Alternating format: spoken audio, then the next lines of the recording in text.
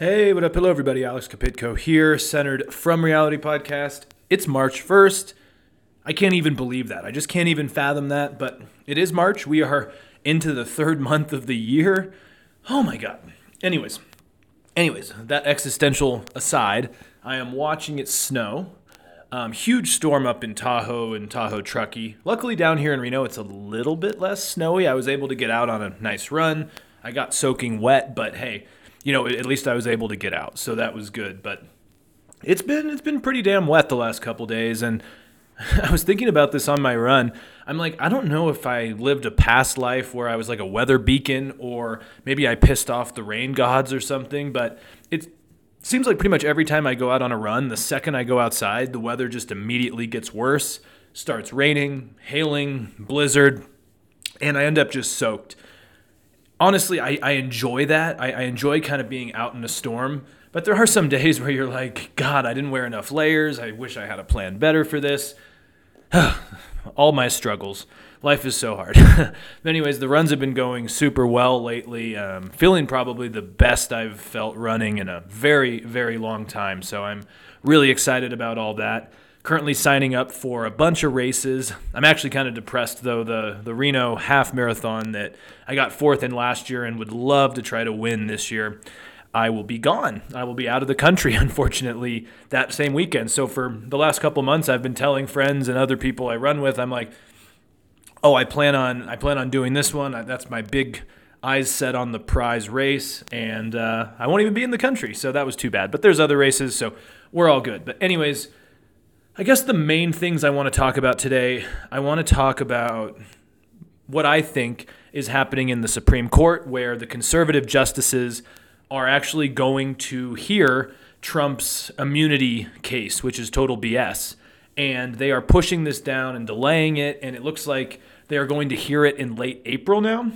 And so the big worry here is that by the time the Supreme Court maybe decides on this, and then you have the other trials come up, the election might already be happening, and potentially Trump will never see a trial. And it looks like the Supreme Court conservative justices are doing this to kind of almost help Trump. It seems that way. They don't have to do this. They don't have to hear this insane immunity case, and they are. And again, this is just another horrible sign for the 2024 election. Depresses me, so I'll help depress you guys as well. I also actually am going to spend most of the episode talking about basically the changing economics of skiing. And what I mean here is that I want to talk about how the downhill industry in the United States has practically shifted its entire business model, its entire economic model. I want to talk about the Ikon Pass, the Epic Pass, and how those have influenced basically more access and also weirdly less access, more chaos, busier resorts. I also want to talk about discriminatory pricing and how that actually shows the bigger macro trends in the United States economy, because we're also seeing the fast food industry. Wendy's was talking about doing this. Airlines are using discriminant pricing as well. And it's just something really worth talking about. So I want to talk about the economics of skiing and just what it tells us about our society right now, which is something that I've been wanting to do for quite some time. And so anyways, first off, though, I was reading a really good piece earlier today that I just wanted to touch on for a minute, and it's by Anne Applebaum, who I'm a huge fan of. She is married to a Polish politician, spends about half the year, I guess you could say, in Warsaw, which I think is a wonderful city, by the way.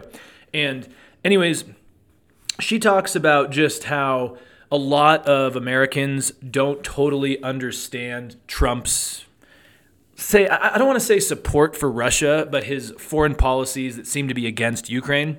She says that a lot of people think that he's just an isolationist, like old school ones back in the day, back in, the 1930s and whatnot. And she said that is just the wrong message. And in reality, Trump he's not some of these old-fashioned isolationists, right? Trump wants to almost remain engaged with the world, but on different terms. So her point is that he actually does want to be involved in the world. He's not an isolationist, but he just doesn't agree with kind of the post-World War II order and our NATO alliance-based system. So it's not that he's an isolationist. He just likes different people. And she wrote something that kind of worried me. She says, Trump has said repeatedly that he wants a deal with Russian President Vladimir Putin. And maybe this is what he means. If Ukraine is partitioned or if Ukraine loses the war, then Trump could twist that situation to his own advantage. She then later writes, perhaps some speculate Trump wants to let Russia back into the international oil markets and get something in return for that. She also then says maybe he just wants to damage President Joe Biden, or he thinks Putin will help him win the 2024 election. She does remind us that in 2016, the Russian hacking of the DNC was very helpful to Trump. So this is something that I think we need to reiterate going into this election, is that Trump isn't an isolationist. I sometimes just want to gouge my eyes out when I'm talking with someone I respect, and they're like, I don't really like Trump, but he definitely is an isolationist. He doesn't like wars. He doesn't like all of that stuff. And I'm going, Russian invasion, I think some of Trump's policies led up to that. Trump's tariffs, horrendous against China. The Abraham Accords, moving the embassy from Tel Aviv to Jerusalem, all of these things I think kind of set the path for October 7th and what we're seeing now. Trump is not an isolationist. He just is interested in his own interest, and he's becoming more autocratic along the way. And also what really bummed me out in this article is that Ann Applebaum talks about meeting, I think his name's pronounced Anton Hofstreiter, who is a member of the German parliament, when she was at the Munich Security Conference, I think a week or two ago. And apparently he told Applebaum that he fears that Europe could someday be competing against three autocracies, Russia, China, and the United States. And she ends the article by saying, when he said that, it was my turn to shake my head, not because I didn't believe him, but because it was hard to hear. And she just talks time and time again about just how dangerous Trump's policies are, and the Republicans need to stand up against him, though we know they won't, because at the end of the day, if we don't help out Ukraine and we let Trump just keep dominating the Republican Party's foreign policy, even though he's not even president right now, it's good for China, it's good for Russia, it makes us look weak. And doesn't Trump always say that we look weak and he wants to make us look strong again? It's not how to do it. This guy is self-interested, dangerous, and getting closer and closer to the White House again, and it's not good. So anyways, let's focus on skiing and how the ski industry's entire model has changed. I would argue I think it's made skiing worse and less accessible, but also I think it shows just greater macroeconomic trends in the United States right now. So a little background, if you guys, I'm sure if you listen, you know this by now, but I grew up skiing. I grew up in Truckee. I've spent my whole life skiing. I learned to ski probably before I could even ride a bicycle, so it's definitely been part of my life. And I mainly Nordic ski, like I did junior nationals and a lot of stuff for that back in the day. So Nordic was more my sport, but I also downhill skied. And I'll never forget, in middle school and early high school, I was either honor roll or mainly distinguished scholar, meaning, you got good grades and you were put on a list. And basically, if you wanted to go ski at Alpine Meadows or Squaw, if you made honor roll, you could ski for like $5. So you didn't need a pass. You could, once in a while go out with friends and ski. And the resorts were always busy. Squaw's always been busy because it had the Olympics there. Not particularly surprising, right? Holiday weekends, yeah, you probably wouldn't want to go ski there on Christmas unless you had to, that type of stuff. Yeah, if I went to Mammoth where my aunt and uncle lived and my dad and I wanted to ski for the day, yeah, it was not cheap. It's never been cheap, for sure. Skiing has always been somewhat of an expensive sport, right? But it was back in 2021, I did an episode on the old podcast, The Tonic Accord, called COVID Killed Mountain Towns. And I talked about one side of this, which was the idea that remote work, a strange housing bubble, people wanting to avoid being in cities. You saw a lot of second homeowners come and work remotely and stay full-time in ski towns. And that ranged from places in Colorado and Utah and in Tahoe to Mammoth, etc. And towns changed overnight, and all of a sudden people were willing to buy cash up front without appraisals to move into houses. Housing market blows up. Cost of living gets more expensive. You lose your labor markets, all of that. And so you saw mountain towns slowly start getting too expensive, busier. And so I talked about that. But also just in my time living in the area and seeing the changes, you saw COVID do that. But then at the same time, you've also seen the rise of the Ikon Pass, the Epic Pass, people traveling a lot more to ski tickets getting more expensive, and basically awful traffic and just congestion and chaos where it's actually kind of a pain in the ass to go skiing sometimes. And so a lot of locals just don't, or get an early pass and go on work days, that type of thing. And so luckily I always Nordic skied, and I still Nordic ski a lot, and that's been a little bit less touched, but even Nordic has gotten more expensive, gotten busier, etc. So it is really interesting just to see the changes, I guess. And it's kind of a tough one to me because you want to see the sport grow and become more popular and accessible to demographics of people that maybe would have never been able to do so or get involved in the sport. And however, it seems like there is a growing contradiction where the sport is busier and more popular than ever, but the changing business models and economics of the ski industry have made it so that the prices are discriminatory unless you have, say, a pass that you bought early on. But then also you have to add in the price of day tickets, accommodations, the travel. If you have a family, it's tough. So it seems like people really can't just go on a ski trip anymore, especially if they have a big family, unless they got passes early on or they're just wealthy. And I'll get into the economics of this and kind of the monopolistic tendencies we're seeing in a moment. But I guess I find this kind of sad because I feel like the future of skiing is going to be interesting and very uncertain, because all you have to do is go online and search these issues, and you'll find articles about how rising expenses have killed the ski bum culture, or how alpine sports may not even exist in 20 years because of climate change, especially in places like the Alps. And then you read about how, the Epic Pass and now the Ikon Pass, along with corporate monopolies, have just made the sport different and just less accessible than before. So let's get into it, though, because I think the economics of the ski industry in the United States tell us a lot about larger macroeconomic trends, ranging from travel in general to airlines to restaurants to just how the average American consumer can interact with markets. And so basically my main argument here is that skiing is changing, and basically monopoly power is accumulating inside of the industry, and it is actually causing a lot of growth technically, but it's also leading to a lot of negative externalities along the way, and I don't know how sustainable down the road it's going to be. And now I'm aware that I have listeners on this who don't ski or follow the industry, and I'll try to give a background and explain as to why, even if you're not interested in skiing, why this is still interesting. So a lot of resorts are owned by Vail Resorts. Now it operates on 3 continents. Huge organization. And I believe its headquarters is in Colorado, outside of Denver. So to put it into perspective, we're in 2024 now, and Vail is just like a behemoth. And I think it was back in 2008, it only had like 5 resorts. But at that time, it launched the Epic Pass. And I give The Economist a lot of credit, because it has constantly actually put out pretty interesting articles about skiing over the years and about the different struggles the industry is facing.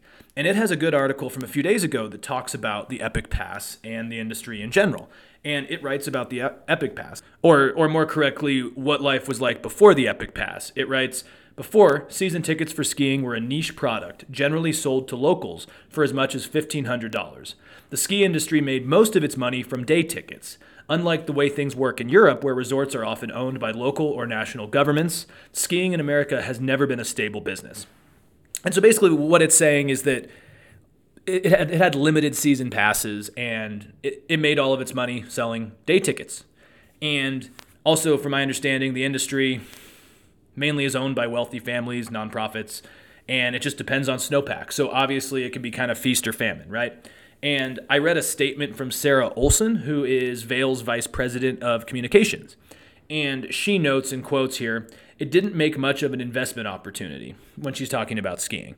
And so if you're a large organization like Vail, you are going to want to make money, right? And right now, looking at it not being a stable business, at some point around 2010, they decided to change. And since then, Vail has completely changed its entire model with the Epic Pass.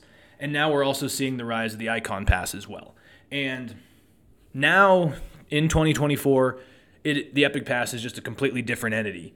And so basically skiers can pay one price for it, and it's usually, I think, around $1,000 to $1,500 still. But they can get access to just a shit ton of resorts, and basically to do so, they can buy the pass relatively cheap. The only downside is that they have to buy the pass before the season starts, so they're basically committed before they can go, oh, well, there's not enough snow. We don't want to get a pass this year. Like they kind of have to ski then because they get the pass. And this is good for resorts like Vail, organizations like Vail, because even if the skiing's bad that year, you've already bought the Ikon pass or the Epic pass, and they get the money. So it's a different model completely. And so, and the thing is too, is that it's justified if you ski a lot because basically ski like 3 or 4 times and the pass pays for itself. There's a guy, Stuart Winchester, who runs the Storm Skiing Journal, which is kind of a blog and podcast. And he notes some of the results of this change. He notes that one of the results of this change, in quotes, is that for the first time in decades, skiing in America is reliably profitable. But it also has come at a cost to competition. He writes, everyone else is swimming around, Vail is buying everything. And I think to put all of this into perspective, I was reading in The Economist that Vail now owns 41 resorts. That's a lot. And this even includes small resorts in the Midwest and the East Coast. And these are important for Vail as kind of feeder resorts. So basically you can get new people into skiing. They learn at these feeder resorts that Vail also owns. And then once they get good, they will move on to other Vail resorts in the West that are much bigger and more intense. I find that really fascinating.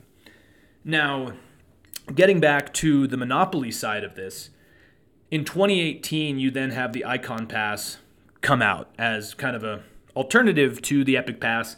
It was launched by Alterra Mountain Company out of Chicago, owned by the really rich Crown family, and it does something kind of similar, generates and shares revenue with other resorts. And The Economist notes here in quotes, nowadays, most of America's biggest ski areas are on one or the other, meaning on the Epic Pass or the Ikon Pass. So to summarize what we've talked about so far, basically it can cost over $200 to get a day ticket to go skiing. And because the skiing industry can be feast or famine, each year the conditions are different, ski resorts have realized that they can't just rely on day ticket sales if it's a bad season, especially when they're charging so much money. So they sell Epic or Ikon passes for like $1,000 to $1,300 before the season starts. So they've already got the money. And even if the conditions are bad that year, people have already bought the passes and are going to go. And if it's a good season, then you're making bank with day tickets that are over $200 and also getting the revenue from the Epic Pass or the Ikon Pass. So basically the ski resorts, mainly 2 monopolies, have moved away from trying to make profits on day usage and found this new model to be effective. But now, again, this model is interesting and effective because of something that we're seeing much more happening in the United States, and it's called price discrimination. And I love economics. Like, genuinely, economics is super fascinating to me. That's why I took a lot of classes in it in college and in grad school. But anyways, usually in economic theory, excessive market power can reduce the efficiency of an industry. And what I mean here is this is because firms basically always have to reduce output to be able to charge more. Because a lot of production of something makes it hard to keep something exclusive and expensive. So less output equals higher prices, right? If there's less of something available, you can charge more for it. And the ski industry is kind of doing something different because it is actually charging different prices to different people. And it's kind of found a loophole in this excessive market power output dilemma. And if you want to maximize output and profits, it's kind of genius for a company to do. And I think The Economist has a good point about this as well. The Economist writes here in quotes, firms reduce output so as to be able to charge more. There is, however, an exception. If a monopolistic firm can charge different prices to different customers, it does not need to reduce output to increase its profit. The skiing industry shows the truth of this. It writes later, as the industry has consolidated, daily prices have soared, extracting more cash from price-insensitive skiers. But if you buy a season pass early, or one of your friends does, you can get a ticket for a lot less. And so the slopes are still busy no matter what. And so, people always wonder, why are the ski resorts just busier than ever? And it's just that the ski resorts know they can charge really high day ticket prices to people that are wealthy and still want to do the ski trip and are fine with paying the higher prices. And then they also have sold preseason Epic passes and Ikon passes to the more average Joes. And now they can travel all over the country and use their passes at dozens of resorts. And so, yeah, that's just what happens. But the problem with this is that the sport is A, getting just more expensive, but also it's B, that ski towns typically have a common issue. And that issue is that they really aren't well prepared for a large influx of people, cars, and also just the labor and employment needed to run busier resorts. And basically what I mean is that in small ski towns, these are usually not cities, and the infrastructure needs are hard to address. And I read an interview about the changing dynamics in ski towns, and it's an interview with a guy named Vince. They just use his first name, but he's a paramedic in Breckenridge, Colorado, and he says something that you hear a lot of locals in this area say. He says, as the number of people with passes grew, locals started losing their shit at all of these people coming into town. Definitely have seen that. And of course, then you just have all of the trickle-down effects of this is with more people skiing, lift lines are insane, particularly on good days to ski. Basically, it used to be a skiing culture that catered to locals, and it's now just a mass business. Real estate, as I've talked about, has soared. So has property taxes. In this interview with Vince, he says he had to sell his house, move farther away, and then when that happens, obviously it's going to be tougher to ski. As I see in this area, traffic jams on good ski days are insane. I was talking to a gal on the phone last week, and she worked at a ski resort in the area, and she said that, to work at 9 or 10, she used to have to leave at 7:45 or 8, but now to get to work by 9 or 9:30, she has to leave at like 5:30 or 6 on busy weekends. And that's just something that's becoming more and more common. And parking is also no longer free. It's just kind of a madhouse, and a lot of localities are just not designed to deal with this influx in people. And talking about more negative externalities, yeah, lift or season passes are cheaper, but again, the costs of accommodation have soared, and also then you have to deal with staffing shortages. Basically, and this is something that I think COVID also just made significantly worse, but in these towns, almost all of these ski towns, from Mammoth to Breckenridge to Park City to all of them, Jackson Hole, houses cost millions of dollars there. When you're getting paid $20 to $25 an hour to work at a ski resort, it's a bit difficult, right? And this now sounds a lot like the airline industry, where they overbook seats and then hope people are going to cancel. Also, they let everyone bring a carry-on on, but then there's not enough room in the overhead. This sounds similar. And what I mean is that then you also have the biggest days of the year. They end up having to ration lift tickets and rise the cost of things like parking to keep the crowds away. They've sold so many of these passes that on good days they can't actually handle the crowds that come. Sounds to me a little bit like the airline industry, actually. And I guess it seems like instead of just trying to increase demand and prices, in fact, this entire industry probably needs more supply-side reforms. And what I mean by that is public policy decisions that try to make the industry more efficient and productive. And I think this would be, the construction of new housing, better transportation in some of the more popular spots. And this is happening, by the way. This is happening, but maybe not quick enough. But you need more affordable housing. You probably need better roads, which is tough in mountain towns. And obviously transportation, where you can get people to the resorts without them driving. But then at the same time, it does seem almost impossible for me to think that a lot of people are not going to want to drive. And the thing is, also, expanding or opening new resorts so you can spread out the population masses more would also be an alternative.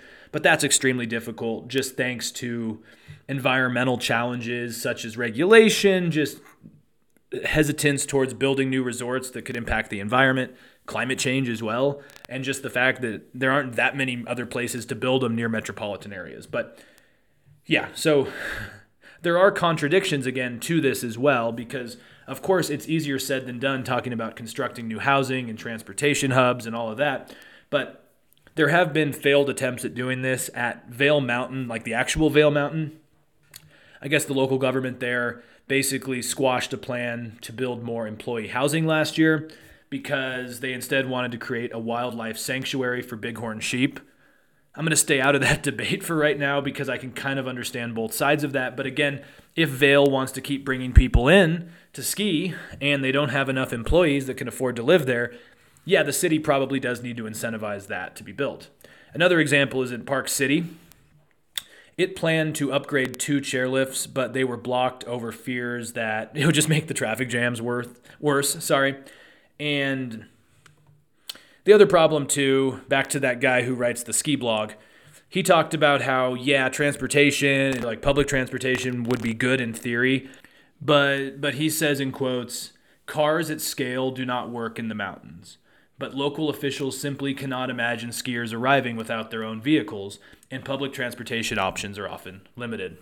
Now, honestly, I actually think it is easier to probably put blame on the Epic Pass and the Ikon Pass before saying local governments need to do more, just because it is actually tough to do much more in smaller towns, ski towns, where Mother Nature and just the size and scale and just tax revenue they get is limited compared to cities to actually do a lot. I think it's easier to look at what these giant corporations have done in order to maximize profits no matter what, and it's oversaturated the entire industry. And I think the most interesting part about this, though, zooming out, is I think this entire situation just reflects how the American economy is changing.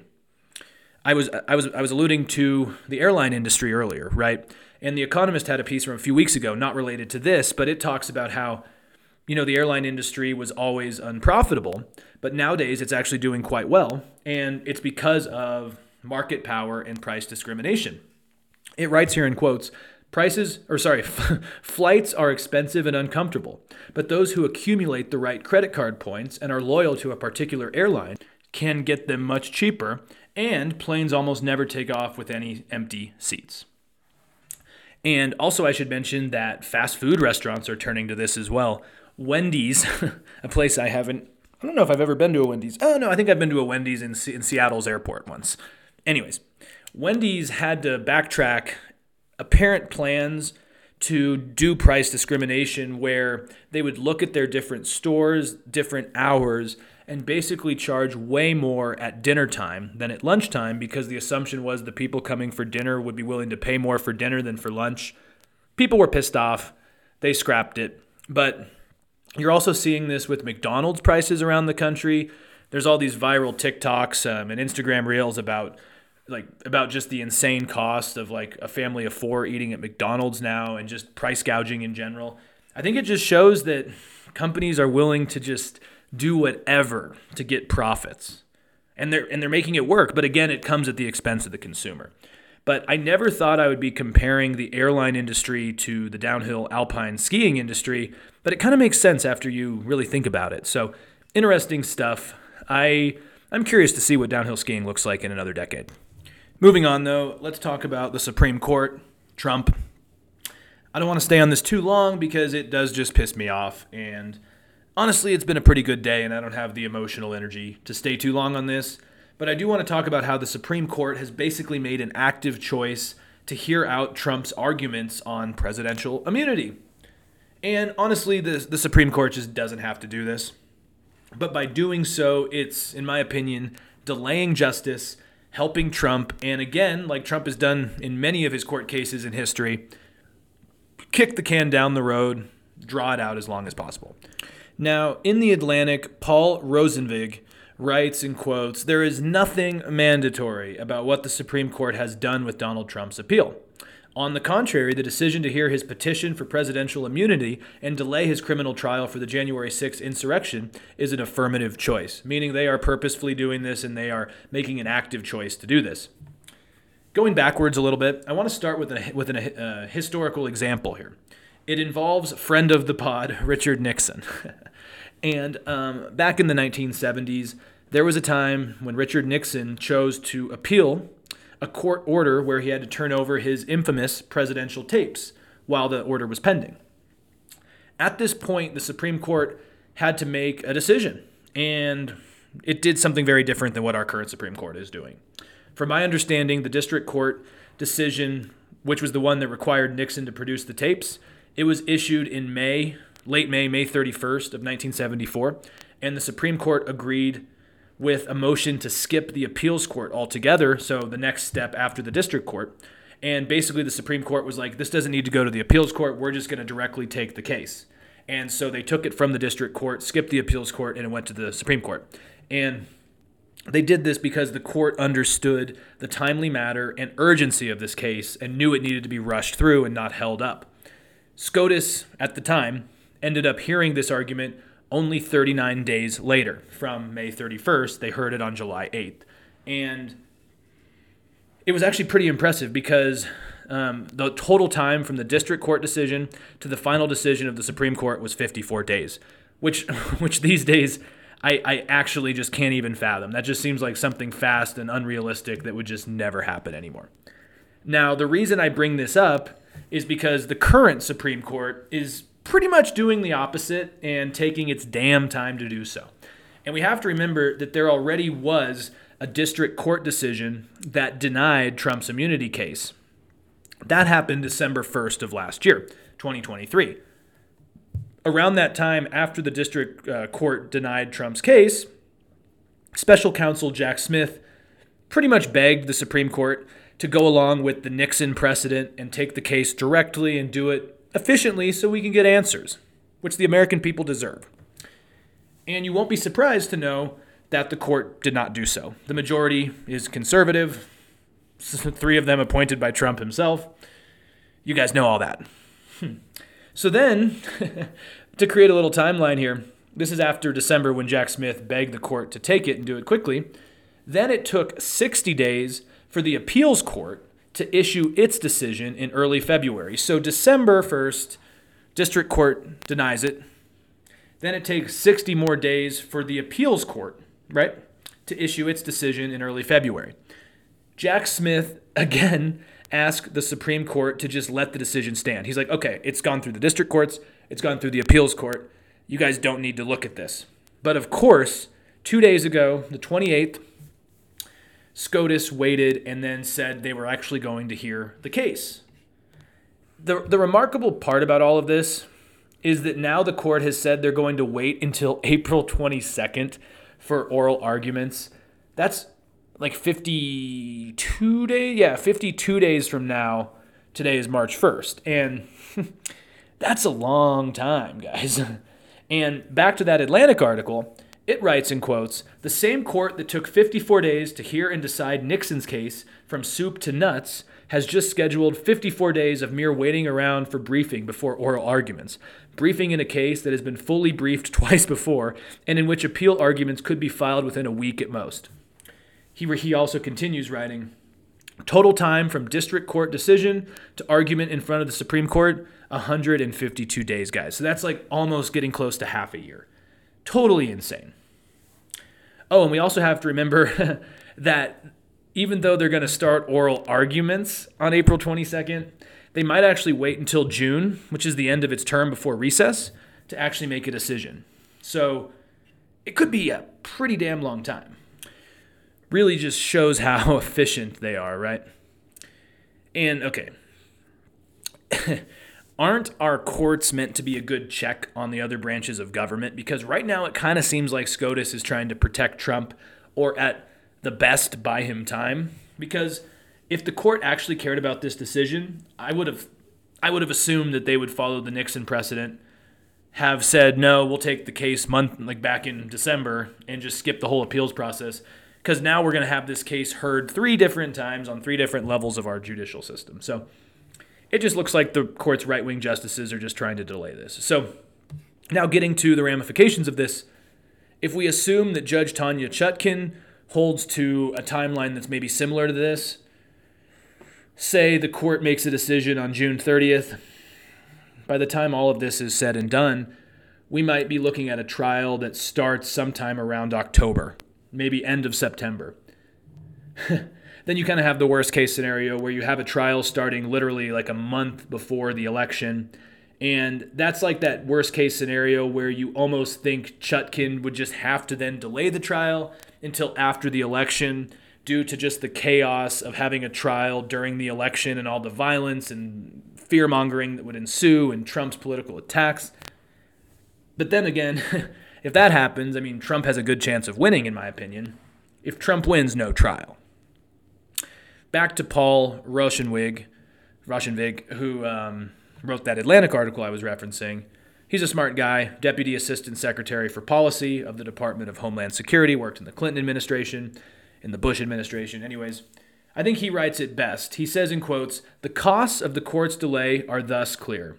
The delay in justice makes it possible that Trump will never face federal criminal charges for his role in inciting the January 6th insurrection.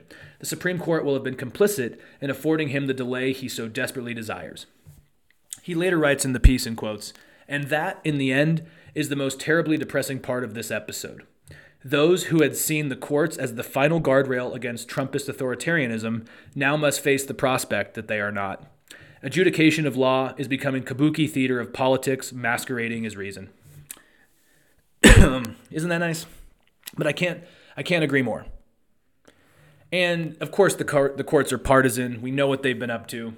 And again, I don't want to get too conspiratorial here, but look, I think justices like Samuel Alito want to retire soon, and they would definitely rather retire with a Republican president in office so that he can appoint another conservative justice. And look, a lot of polling shows that if Trump was actually convicted of one of these crimes, I think his electability would be hurt. And so maybe some of the Supreme Court justices have calculated that if Trump is convicted of a crime, his electability is hurt, then maybe they can't get more conservative justices appointed. So protecting him or delaying a trial may be the best way to ensure he wins so they can keep control of the court. Isn't that a nice democratic process, guys? Well, that's going to do it for today.